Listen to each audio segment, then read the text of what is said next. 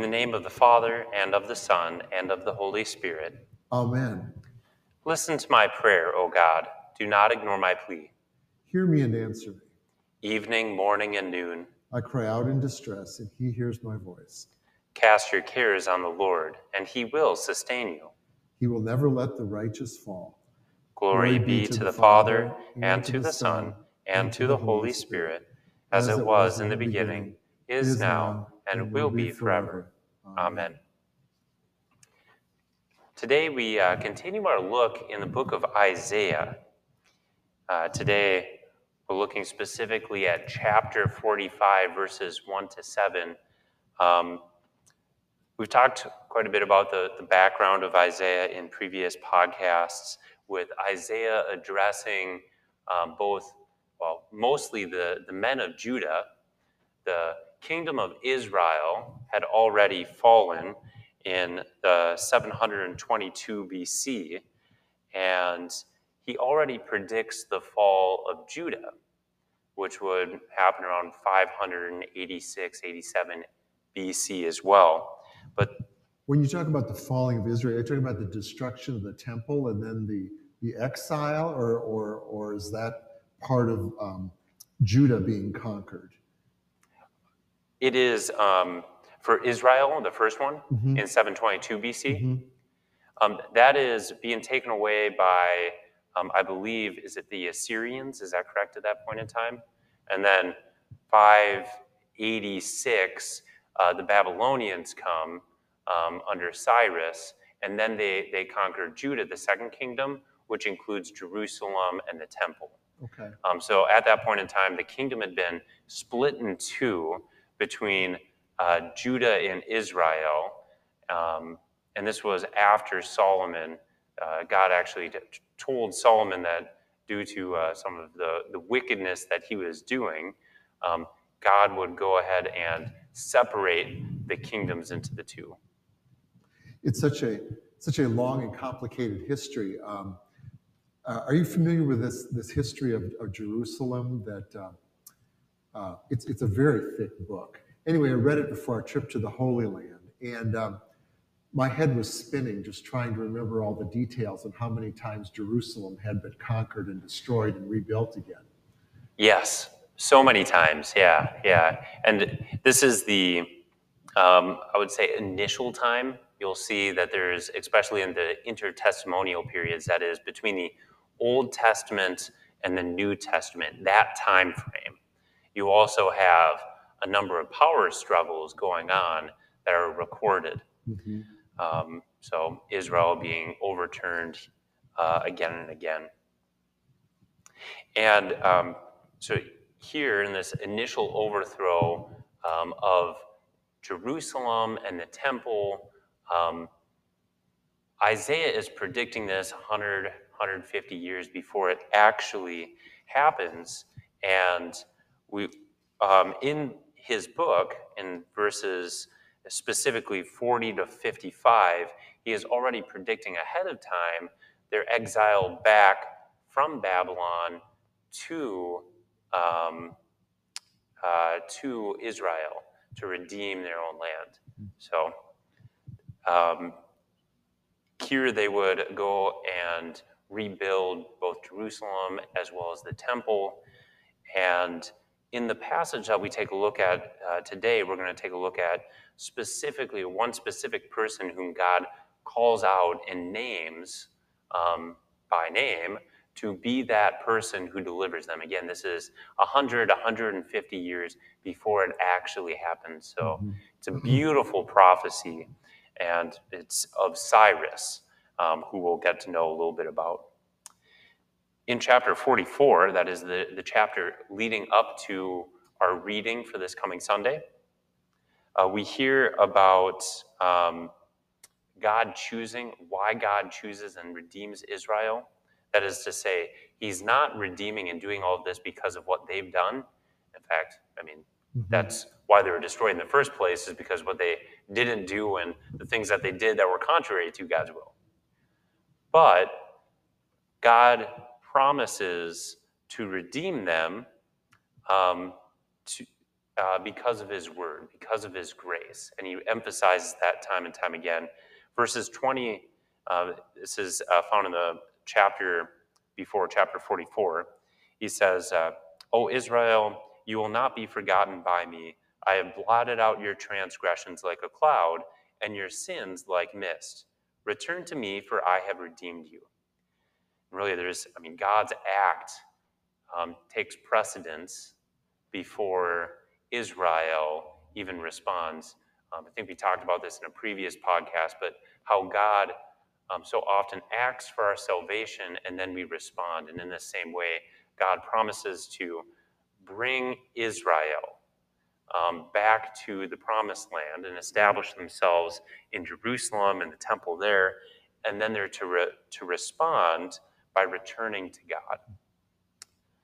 So also a little bit later in that chapter, it says, Thus says the Lord, your Redeemer, who formed you from the womb.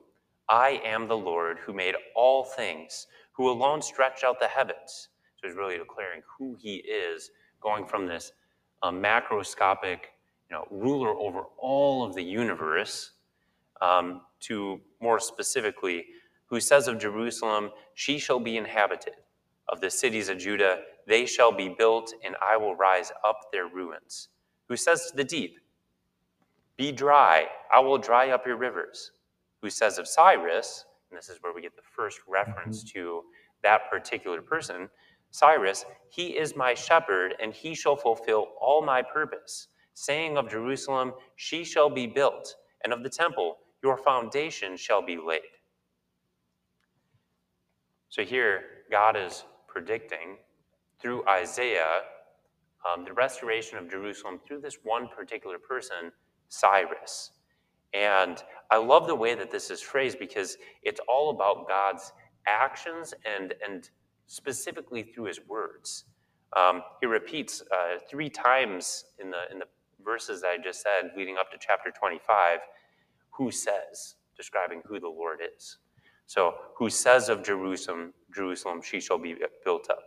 Who says to the deep, be dry, I will dry up your rivers. Who says of Cyrus, he is my shepherd.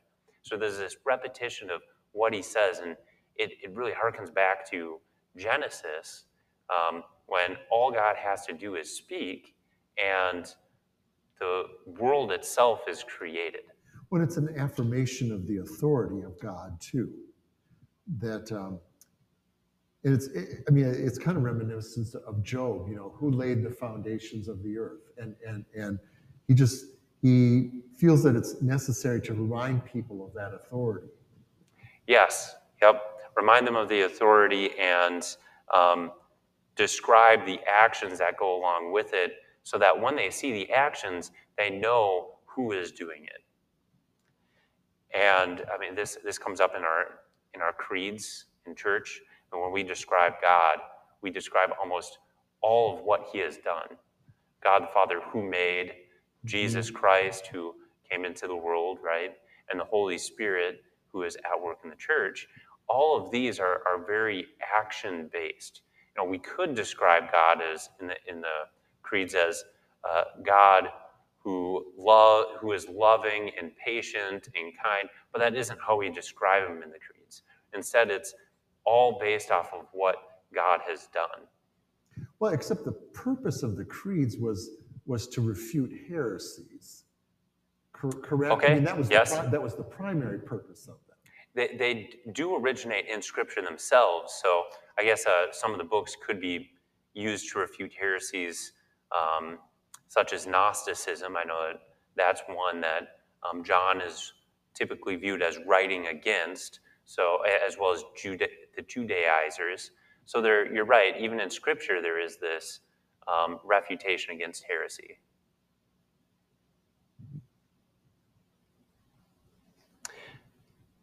Who is the author here? Cyrus, this beautiful prediction of Cyrus. A lot of people have a hard time grasping that this could possibly be a prophecy, and so a lot of scholars will argue that the book of Isaiah wasn't written only by Isaiah, but also by his disciples, who, following after him, wrote this in place after these actions took place. So it's not a matter of we can tell from the writing style necessarily that it's uniform enough that, oh, it must all be Isaiah, that there's enough variability in there that maybe contributes to some of the doubt that he authored the whole book? Well, he does, and throughout Isaiah, there are differences in the way that it is written. For example, 1 to 39, it's very poetic. Once we get into 40 to 55, this section, it takes a different tone. It isn't as so much poetic, but it's a prophecy, prediction going on. And then afterwards, it returns to the poetry. So Isaiah is complex in that it does weave through different literary structures, but that isn't uncommon for books to do. A lot of scholars will take that and say, therefore, since it's a different structure, or since it's a different format of literature, it must be, or it gives credence to the fact that Isaiah wasn't the only author as well. So they like to use and leverage that, but taken as a whole, Isaiah is this beautiful whole, and throughout tradition we've been handed down, and tradition has it that Isaiah was the author of the whole book. So could it be possible? I mean, perhaps, but according to tradition, I like to believe that it is Isaiah. And really, I think the bigger issue at stake here is that these scholars are very critical of the Bible, and they don't want to see it as being prophetic. Oh, so that is the lens through which those particular scholars are viewing it. Most often. Okay. Most often. Sometimes you'll have some in-betweens arguing one way or another, but most often it is that lens. They're trying to discredit, and so there's a little bit of they come to it skeptically already. Yes. Would you mind reading our passage for today? So we begin at the beginning of Isaiah 45, the first 7 verses. Thus says the Lord to his anointed, to Cyrus, whose right hand I have grasped, to subdue nations before him, and to loose the belts of kings, to open doors before him, that gates may not be closed. I will go before you and level the exalted places. I will break in pieces the doors of bronze and cut through the bars of iron. I will give you the treasures of darkness and the hoards in secret places, that you may know that it is I, the Lord, the God of Israel, who call you by your name. For the sake of my servant Jacob and Israel my chosen, I call you by your name. I name you, though you do not know me. I am the Lord, and there is no other. Besides me, there is no God. I equip you, though you do not know me, that people may know from the rising of the sun and from the west that there is none besides me. I am the Lord, and there is no other. I form light and create darkness. I make well-being and create calamity. I am the Lord who does all these things. Here we have Cyrus mentioned by name once again. And this Cyrus is Cyrus II. He's a king of Persia, and they come in and conquer Babylon in 539 BC approximately. Here Cyrus, after defeating Babylon, orders a decree, or issues a decree that allows the Israelites to return to Jerusalem and rebuild their temple. And so that's where that fulfillment of this prophecy really takes place. Again, 100, 150 years, Isaiah lived 100, 150 years before Cyrus even lived. And what's remarkable is that Isaiah actually names him by name. Yes. Yeah. So specific.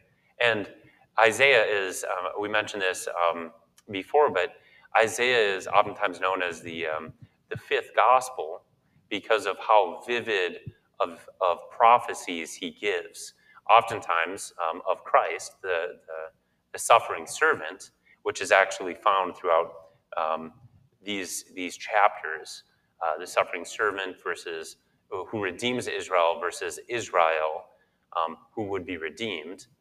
But his prophecies are so specific that it's just incredible that one could have such foresight without one realizing that this is God at work. He is the one who's done this. It would be a little bit shocking for the listeners to hear that Cyrus was called both his shepherd and his anointed. These were terms typically reserved for those from Israel, so kings and priests in Israel. And for God to use this language about a foreigner would have been very shocking. Here God is going to use them to reestablish Israel, and it really emphasizes the point that God is not just the God of Israel, but he is the God of the whole world. He can work not just through the kings of Israel, but even kings of Persia, like Cyrus. And very reminiscent when you think about it of what happens in the New Testament with Paul, that of all people that he would call to be used to spread the gospel, it would be this persecutor. Yeah, right. And in that case, Paul was converted. What's very unique about this, Cyrus, we don't have any evidence that he was actually converted. Okay. And so God was using him regardless. It's incredible that Saul becomes Paul, and he's converted, and God works through him as a Christian. But here we have evidence that God is working through even a non-believer. And there's many examples of that in Scripture, actually, where there's these figures who are agents of God's work, whether they're believers or not, but God uses them as agents. Yes. We're kind of jumping ahead here, but verse 7 is a beautiful description. It's really the climax of this passage. After calling Cyrus and saying that he's going to work through Cyrus to bring about restoration for Israel, God goes on to say, I form light and create darkness. I make well-being and create calamity. I am the Lord who does all these things. He uses a form of a literary device, and I'm a little bit of a literary nerd, but I wouldn't quite say that.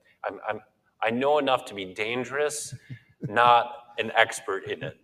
But it is antinomy, where he uses contrast to the extremes. So anti, you can think of like the opposites, right? Sure. So he uses extremes, and God is ruler or creator of both. So we have of light and darkness. And so we have this image of the natural world. But then he goes on to say of well-being and calamity. And for us, I think it's hard to grasp that. It's really hard to grasp that God is, the one who is creator, or at least has some sort of act or will inside and through calamity. But here, this is more of our own daily living. So when we're suffering, for example, we don't like to think that is God's doing.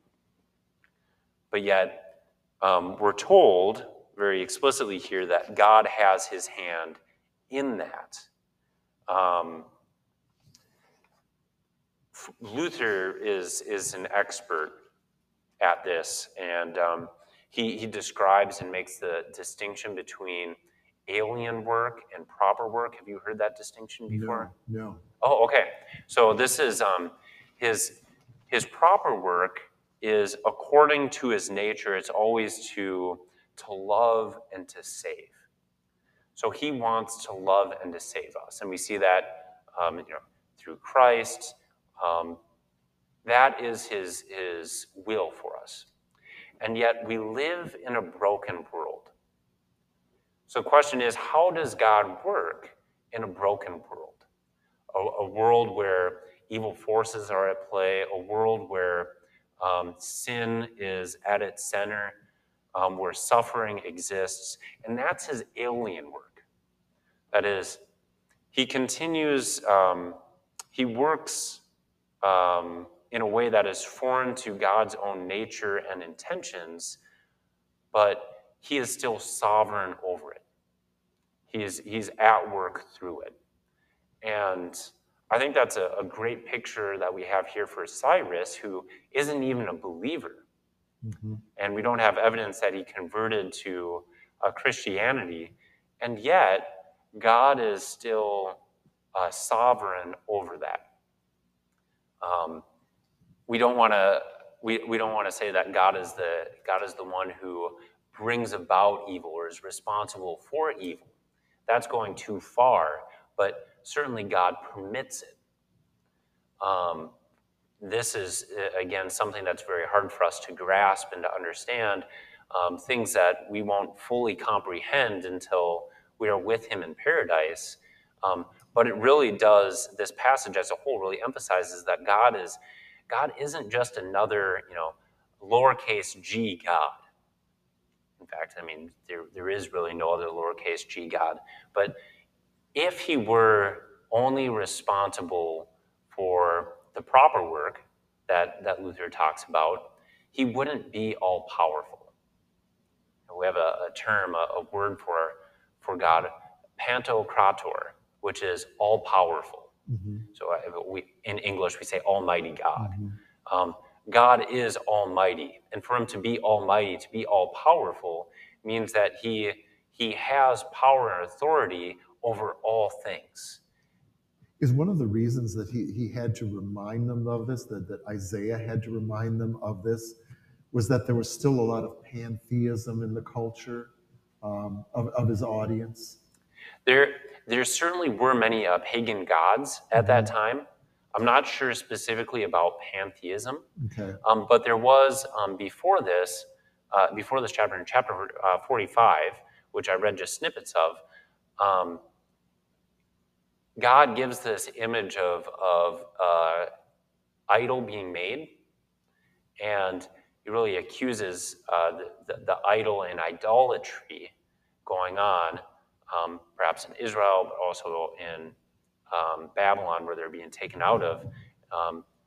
And he gives this image of someone who takes a tree, cuts it down, and takes half of it, creates an idol out of it, carving its mouth and its eyes and nose, and then using the other half for firewood, and which will heat its food and which that person will get nourishment from. And his critique is that, can you really say that this other piece of the wood is your God? Right, that you have something sacred and something just profane and dispensable taken from the same object. Right, from the same object, and at the end of the day, it's that person who created it. And to be able to say that that wood piece that's been carved out is the one who's going to save the man who can't. I mean, that wood piece can't even speak, can't do anything. It's only useful for being burned and making food. You can't call it a god. So there certainly was this attack against paganism during Isaiah's day, and so here he's definitely taking a statement that God is above all gods, lowercase g's. Yeah, it's a thread that he feels. Yeah, it's necessary to come back to again and again, just to affirm the sovereignty and the authority of God. Right, Yeah. right. There is a beautiful pattern throughout this text, and that is God goes on to describe how or why he has chosen Cyrus, and he gives, at the end of the day, 3 answers for why he has chosen or called Cyrus. The first one is in verse 3. He says that you, Cyrus, may know that it is I, the Lord, the God of Israel, who call you by your name. And so the first one is that Cyrus would know. And for us, we already mentioned that Cyrus, there is no evidence that he actually converted. So no, but this would be an indication that he's giving him a special revelation, correct? He's giving this a special understanding to Cyrus. he does give us a special understanding. Yep. Yes. So not necessarily for belief, but the same wasn't true for Pharaoh. Pharaoh at the end said, like, I know that this is God who is at work. Oh, he opened his eyes. He opened his eyes. Yep.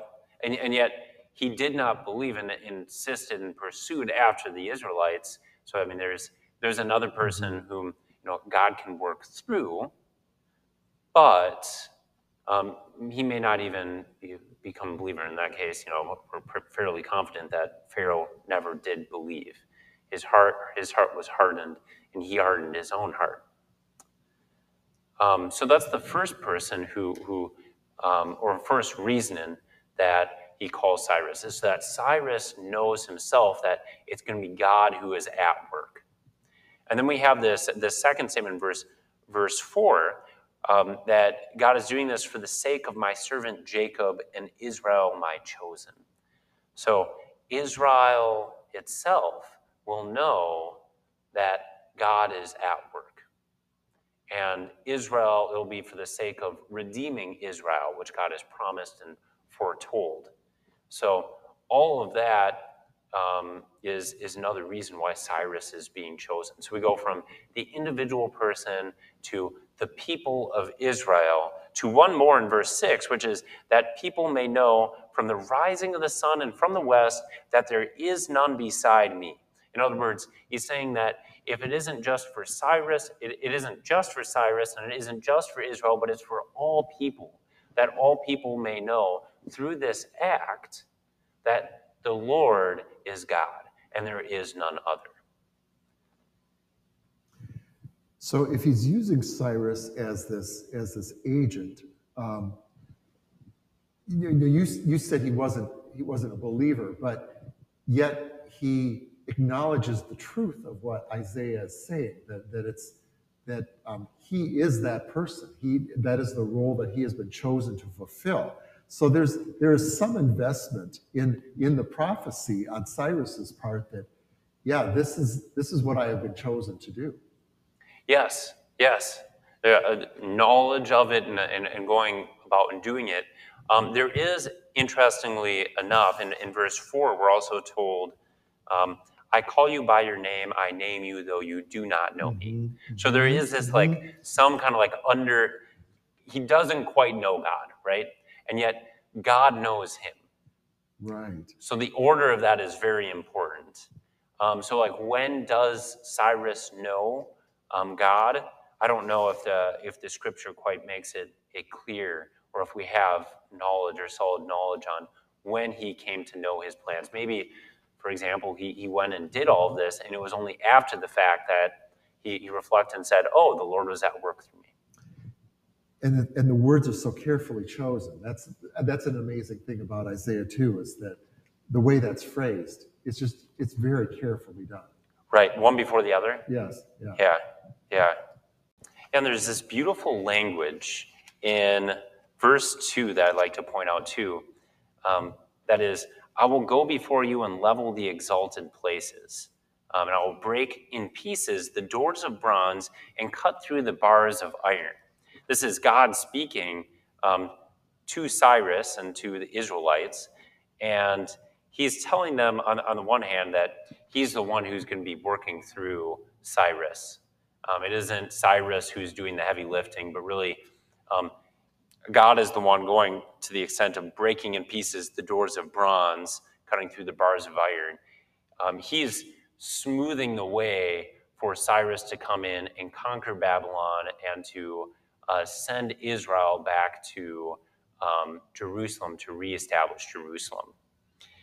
And yet the beautiful thing here is this close connection between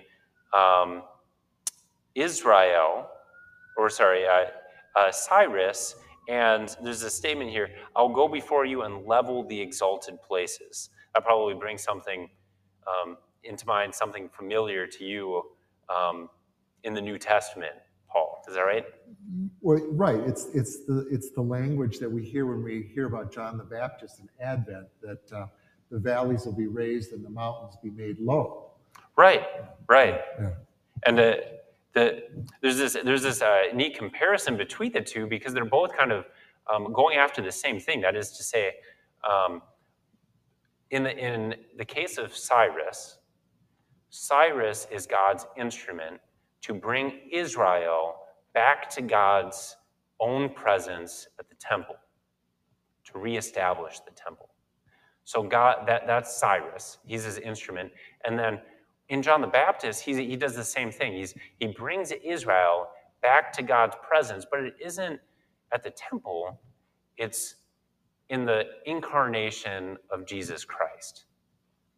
And so it really both of them are functioning in this way. And actually that phrase, to raise up and to make low, it's found here for Cyrus, but it's actually found elsewhere in Isaiah, around, I think, chapter 40, which is more of the explicit quote that Luke uses for John the Baptist.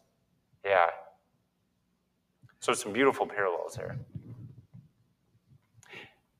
There is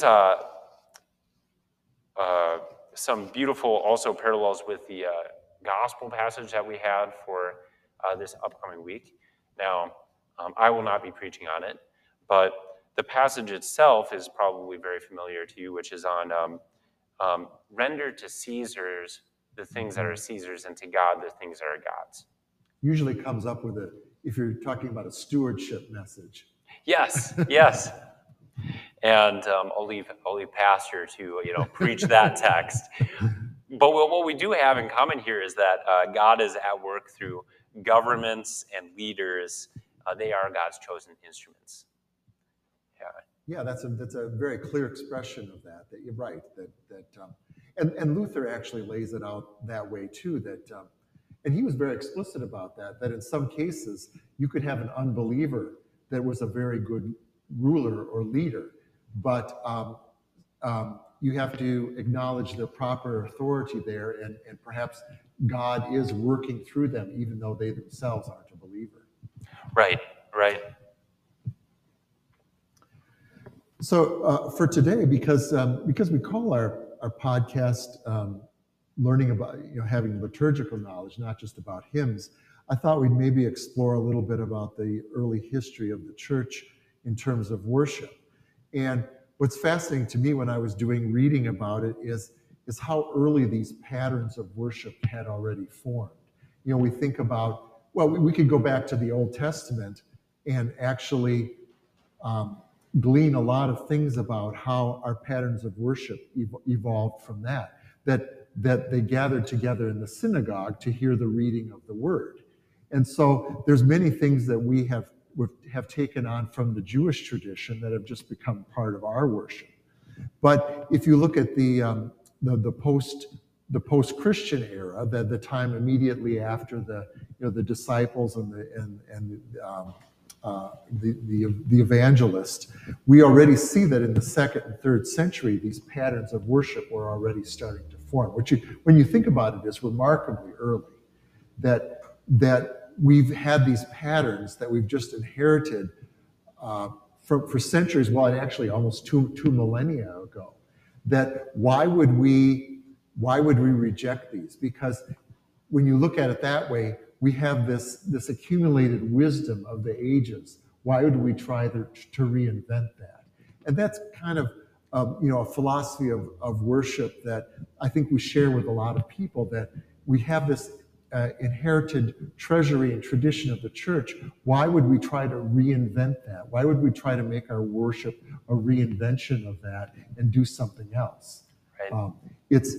It's inefficient for one reason. If you're trying to reinvent the whole notion of worship to make it exciting or to make it into entertainment, well, then you might want to ask yourself, well, what really is our purpose here? What is our goal? And correct me if I'm wrong, but the early Christians were really forced to develop that liturgy pretty early on with the destruction of the temple. Again, I mean, this is a different time. We mentioned multiple times that the temple was destroyed, but at that point in time, they had the temple rebuilt, and they were traveling to Jerusalem for this liturgical practice. But in the 70s A.D., when it was destroyed, they were kind of on their own and had to, in some ways, create those practices early on. Right, and so they were scattered. I think sometimes we have this notion that they were just constantly persecuted, which I think is kind of a common misunderstanding. Yes, it was a little bit risky to maybe openly gather for worship because you didn't know who was watching you, or what the civil authorities were thinking about you by doing that. But they were more or less underground, so to speak, and so they had to develop these patterns of worship. Well, what I found fascinating is in these early patterns of worship, some of the things that were most central to it were the sacrament, the preface, and even the words of the preface itself are some of the earliest things that we have in the orders, if you want to call them that, the orders that were recorded. Like what is the way we worship that had actually been documented and recorded. Some of the earliest ones were actually the words of the preface and the things leading up to the celebration of the Lord's Supper, which I think says to us as Lutherans, this is good that we finally return to the practice of having the sacrament every week or regularly in the divine service, because there was a long time where we didn't. And I think we've returned to the place we need to be. That was the most central thing of those early Christians and those early worshipers. Right. If they have that language around the sacrament, it seems like it really makes a statement of what the Christian life looks like. And they were defining that very early on. And for them to create this language around the sacrament, to go without the sacrament at this point in time would really be to try to create a Christian life that was much different from how they defined and saw the Christian life to be back then. Yes, and I think kind of what the background is of what you're saying is that it defines their identity. That just being a Christian means you're going to gather around this sacrament. That is going to be your very definition of your identity. That's exactly it. And in fact, there was Clement, the Bishop of Rome, in AD 96, had already kind of laid a lot of this out and had defined the roles within the church, ones that are familiar to us now, that drawing from the Old Testament where you had the high priest and then the priest under that, and then maybe the Levites who were the servants in the temple, we have these new layers that you would call the bishop, and then you would have the pastors underneath them, and then you'd also have he also identified or defined the laity, that there was actually this other layer of the laity. And so very early on, we realized that there's very defined roles in the church. And then about a century later, we find in Tertullian's writings that he felt that in addition to the words of the preface and the words of institution, what we call the verba, what Christ told us to do, the blessing of the elements, that he told us to do these things. He felt that what was very important was that we have the words of the Lord's Prayer associated with this. And you may have noticed in our worship that is where it's located. It's right next to the sacrament, where logically you would think, if you were going to structure a service, and we do this in Matins and Vespers, we kind of lump all the prayers together. We have some collects, we maybe have some local petitions, and then the Lord's Prayer is right next to it. But in the divine service, it's located next to the sacrament.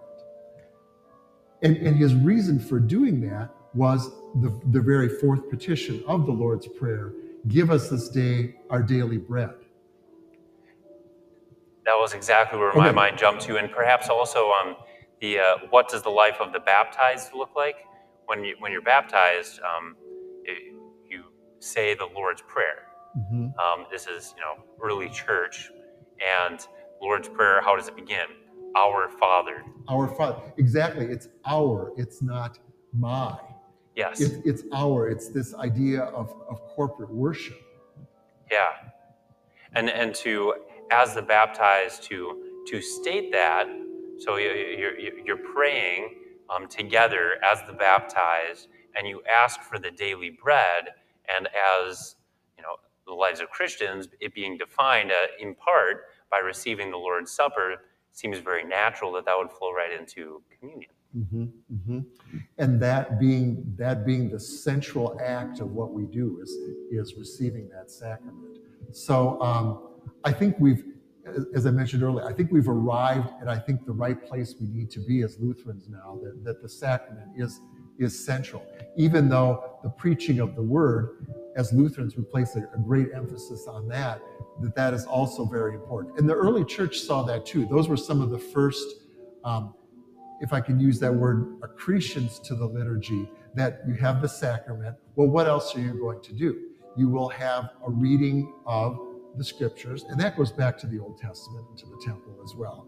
But then you have the teaching. You have an exhortation that you hear the word of God, respond to the word of God. And already, quite early on, if the Christians heard the word of God and rejected it, they were then excluded from the remainder of the service. They were excluded from the prayers, and they were excluded from the sacrament. Oh, so is that why we would have then the proclamation of, found in both the gospel and scripture, as well as the sermon before the Lord's Supper? That makes, yes, that makes perfect sense that's how it was structured, because you have the exhortation, and if you're going to choose to reject it, then you're not part of, then you're rejecting the word of God, you're not part of that community, and it doesn't make sense for you to partake in the sacrament together. There's some historical component too of this, where those who were wanting to be baptized, so the catechumens, those who would be going through catechism class in today's language, they would participate in one portion of the service but not the other. Is that right? Yes, that is my understanding. Okay, and then I think so where we get Mass, typically when you think of Mass, you think of the Lord's Supper, or at least a service including the Lord's Supper, and it comes from a dismissal. So there would be at some point in the service where they would hear the word, and then they would be dismissed outside of the service because they were not ready yet to receive the Lord's Supper. And so I never associated along with the catechumens exiting would be also those who would hear the word, reject it. Well, you're not going to join us in the Lord's Supper today because you reject this, so you also dismiss with those catechumens. And it's when we talk about, it's a subject that comes up very often, the idea of communion, of close communion. Why do we place an emphasis on this? And because it is very important. What your beliefs are about that are very central to your identity as a Christian. So we place a great emphasis on it. And it's not just that, but it's how we take the word of Jesus, the words of Jesus, very, very literally. And in fact, there were some churches that were substituting water for wine in the practice of communion. But again, one of those early church fathers, Cyprian, he made it a point to say, no, that's not acceptable, because we take Christ's words very literally there, that it's the cup of wine, that this is what we are instructed to do in the sacrament. That's very fascinating. I didn't know that. Yeah. Already that conversation about wine and water or whether or not water can just be a substitute for wine is taking place during the time of Yeah, Cyprian. isn't that fascinating? Because you have churches that, well, grape juice is, it's the nearest equivalent, it's fine. Or in worst case scenarios, some of those who say, well, it doesn't matter what you use as long as you have something there that is some kind of a symbolic element. Right. Well, yeah, to use a terrible pun, you've watered down what was very clearly designed in terms of the sacrament that was to be shared, that sense of community. And just as kind of a to end here, what I thought was very interesting is that when you reach the time of Constantinople, where Christianity becomes the dominant religion, or the state religion, in essence, in the 4th century, that when Christians were free to worship publicly, they needed spaces for that, because now they could gather in large numbers. So what they did was they adopted the architectural term of the basilica, which is originally a civic space. And it was designed a lot like our churches now, where it was a rectangular space with 2 or 4 aisles, and it faced forward, and there was a raised area at one end of it. Very much fits the description of most of our churches. It was originally a civic space. Well, now you had worship occurring in this space. And so worship changed to adapt to this new space. So where you originally maybe you gathered together to hear the word in a very limited number, with a limited number of people in a small space, now you have this huge space. What opens up all kinds of options for, well, creativity in a way, but how are you going to handle this large space, and what are you going to do with it? And what happened is we started to add other things to the liturgy. Instead of having it simply be the reading of the word and the sacrament, now, because you have this big space, you have to get people in and out. And so you have the advent of the entrance rites, things that come before you have the hearing of the word and the sacrament. So you might look at it as, well, traveling music. You need some traveling music for the priest to get in, or everybody else. And so what they creatively came up with is, well, let's do some psalm singing there, because the Psalms were the hymnal of the Old Testament, and certainly the function as the hymnal of the early century church. And so they lit upon that as, well, let's sing some psalms while all this motion is going ahead. We tend to use, now in our worship, we tend to have maybe an entrance hymn or something like that. But psalms were the original hymns that were used for that. And so the liturgy began to expand at that point. And from that point onwards, you have the accretion of other parts of the liturgy, where you add in the Kyrie, the Gloria, the Sanctus. All those other things were later additions to the liturgy. But when you go back to the very early church, the very fundamental part of it was the hearing of the word and then the sacrament. Right. It starts with the hearing of the word and the sacrament, and everything is built around that. Right. So you can see the origins of that. That was the scaffolding that everything was added onto. And even now, we make a very clear division in the two parts of the service. And I think it's a very obvious division, even now in our worship, in the divine service, that you have the liturgy of the word is everything that comes before the sacrament. And then we have the liturgy of the sacrament that follows that. Right, yeah. Right. It all happened so early on too, in the 300s AD, when Constantine does make Christianity legal in the Roman Empire.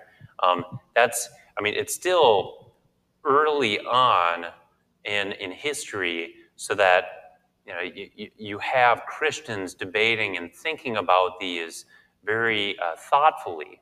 And what do you do with this extra space? And the Psalms seem like they fit so well too, because a lot of the Psalms, they were used while you journeyed to Jerusalem. Right. If you think of the Psalms of Ascent, And they have that name because they were sung in procession up to the temple. Right. Yeah. And in the church, it seems very fitting because, I mean, just as they were traveling to the temple to be in God's presence, so also in church, that's where we profess God's presence to be. And if you think about the Psalms, like right in the numbers of Psalm, I think it's 98, 99, 100 in there. Those are the Psalms. That's where the Venite comes from in our Matin service. It's an invitation to come into worship. That is wonderful. Yes. Okay, let's continue with our litany from daily prayer. O Lord, have mercy upon us. O Christ, have mercy upon us. O Lord, have mercy upon us. Our Father, who art in heaven, hallowed be thy name. Thy kingdom come, thy will be done, on earth as it is in heaven. Give us this day our daily bread, and forgive us our trespasses, as we forgive those who trespass against us. And lead us not into temptation, but deliver us from evil. For thine is the kingdom, and the power, and the glory, forever and ever. Amen. Blessed Lord, you have caused all holy scripture to be written for our learning. Grant that we may so hear them, read, mark, learn, and take them to heart, that by the patience and comfort of your holy word, we may embrace and ever hold fast the blessed hope of everlasting life. Through Jesus Christ, your Son, our Lord, who lives and reigns with you and the Holy Spirit, one God, now and forever. Amen. Please join us for worship this weekend. Our worship opportunities are at 8 a.m. and 10:30 a.m. on Sunday, and on Mondays at 6:30 p.m.